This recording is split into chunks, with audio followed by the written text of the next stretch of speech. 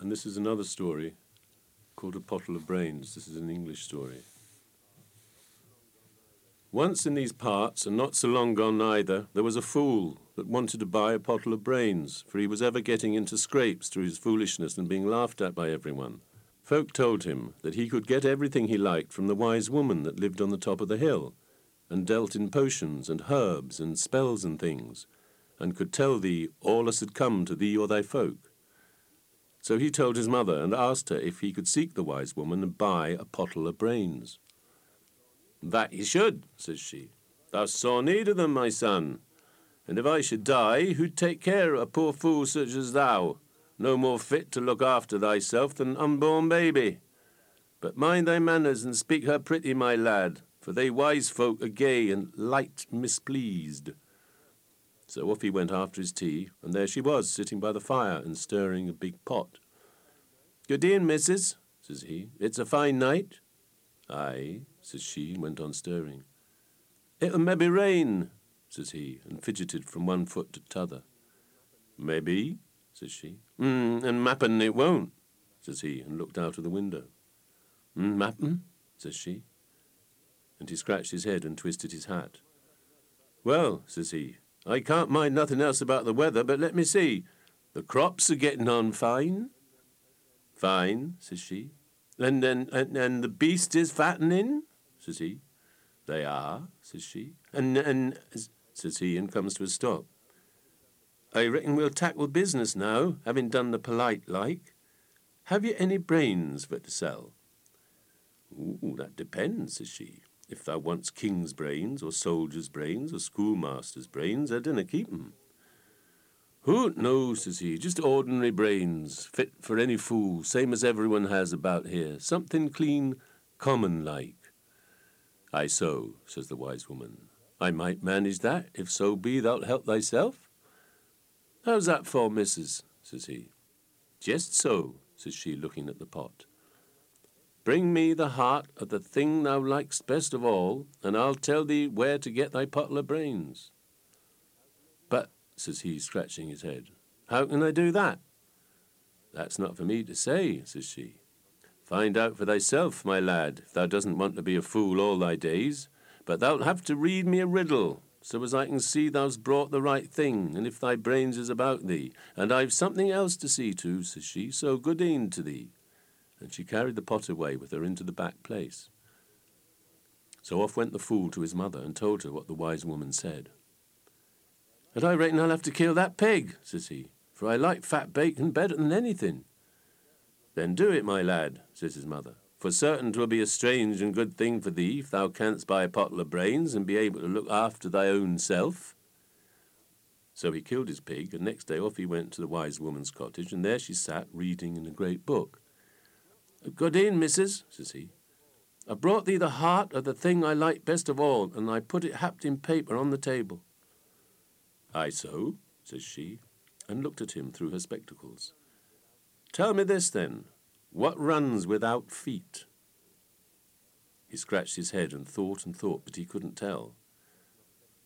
"Go thy ways," says she. "Thou'st not fetched me the right thing yet. I've no brains for thee today." And she clapped the book together and turned her back.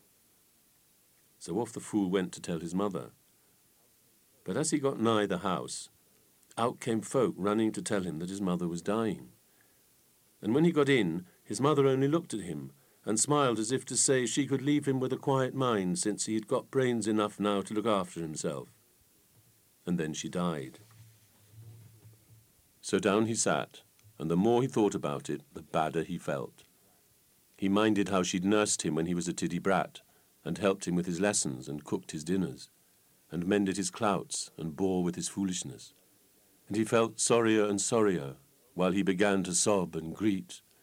"Oh, mother, mother," says he, "who'll take care of me now? Thou shouldn't have left me alone, for I like thee better than everything." And as he said that, he thought of the words of the wise woman. "Aye, aye," says he, "must I take mother's heart to her?" "No, I can't do that," says he. "What'll I do? What'll I do to get that pottle of brains now I'm alone in the world?" So he thought and thought and thought, And next day he went and borrowed a sack and bundled his mother in and carried it on his shoulder up to the wise woman's cottage. "Good e'en, missus," says he. "I reckon I fetched thee the right thing this time, surely." And he plumped the sack down ker-flap in the door-sill. "Maybe," says the wise woman. "But read me this now. What's yellow and shining but isn't gold?" And he scratched his head and he thought, but he couldn't tell. "Thou'st not hit the right thing, my lad," says she. "I doubt thou'rt a bigger fool than I thought," and shut the door in his face. "See there," says he, and sat down by the roadside and greets. "I've lost the only two things as I cared for, and what else can I find to buy a pottle of brains with?" And he fair howled till the tears ran down into his mouth. And up came a lass that lived near at hand and looked at him. "What's up with thee, fool?" says she. "Oh, I've killed my pig and lost my mother, and I'm nobbut a fool myself," says he, sobbing. "Oh, that's bad," says she. "And haven't thee anybody to look after thee?" "No," says he, "and I canna buy my pottle of brains, for there's nothing I like best left." "What art talking about?" says she. And down she sets by him, and he told her all about the wise woman and the pig, and his mother and the riddles, and that he was alone in the world. "Well," says she, "I wouldn't mind looking after thee myself." "Could thee do it?" says he. "Oh, aye," says she. "Folks say as fools make good husbands, and I reckon I'll have thee if thou'rt willing." "Canst cook?" says he. "Aye, I can," says she. "And can scrub?" says he. "Surely," says she. "And mend my clouts?" says he. "I can that," says she. "Well, I reckon thou'lt do then as well as anybody," says he. "But what'll I do about this wise woman?" "Oh, wait a bit," says she. "Something may turn up, and it not matter if thou'rt a fool, so long as thou's got me to look after thee." "That's true," says he, and off they went and got married. And she kept his house so clean and neat, and cooked his dinner so fine, that one night he says to her, "Lass, I'm thinking I like thee best of everything after all." "Oh, that's good hearing," says she, "and what then?" "Have I got to kill thee, dost think, and take thy heart up to the wise woman for that pottle of brains?" "Law, no," says she, looking scared. I wouldn't have that. But see here, thou didn't cut out thy mother's heart, did thou?" "No, but if I had, maybe I'd have got my pottle of brains," says he. "Not a bit of it," says she. "Just thou take me as I be, heart and all, and I'll wager I'll help thee read the riddles." "Can thee so?" says he, doubtful like. "I reckon they're too hard for women folk." "Well," says she, "let me see now, tell me the first." "What runs without feet?" says he. "Why, water," says she. "It do," says he, and scratched his head. "And what's yellow and shining but isn't gold?" "Why, the sun," says she. "Faith it be," says he. "Come, we'll go up to the wise woman at once." And off they went. And as they came up the pad, she was sitting at the door, twining straws. "Good e'en, missus," says he. "Good e'en, fool," says she. "For I reckon I fetched thee the right thing at last," says he. The wise woman looked at them both and wiped her spectacles. "Canst thou tell me what that is as has first no legs, and then 2 legs, and ends with 4 legs?" And the fool scratched his head and thought, but he couldn't tell. And the lass whispered in his ear, "It's a tadpole." "Mutton," says he then. "It may be a tadpole, missus." The wise woman nodded her head. "That's right," says she, "and thou's got thy pottle of brains already."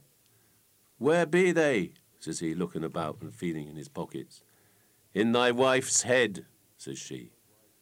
"The only cure for a fool is a good wife to look after him, and that thou'st got, so good e'en to thee." And with that she nodded to them, and up and into the house. So they went home together, and he never wanted to buy a pottle of brains again, for his wife had enough for both.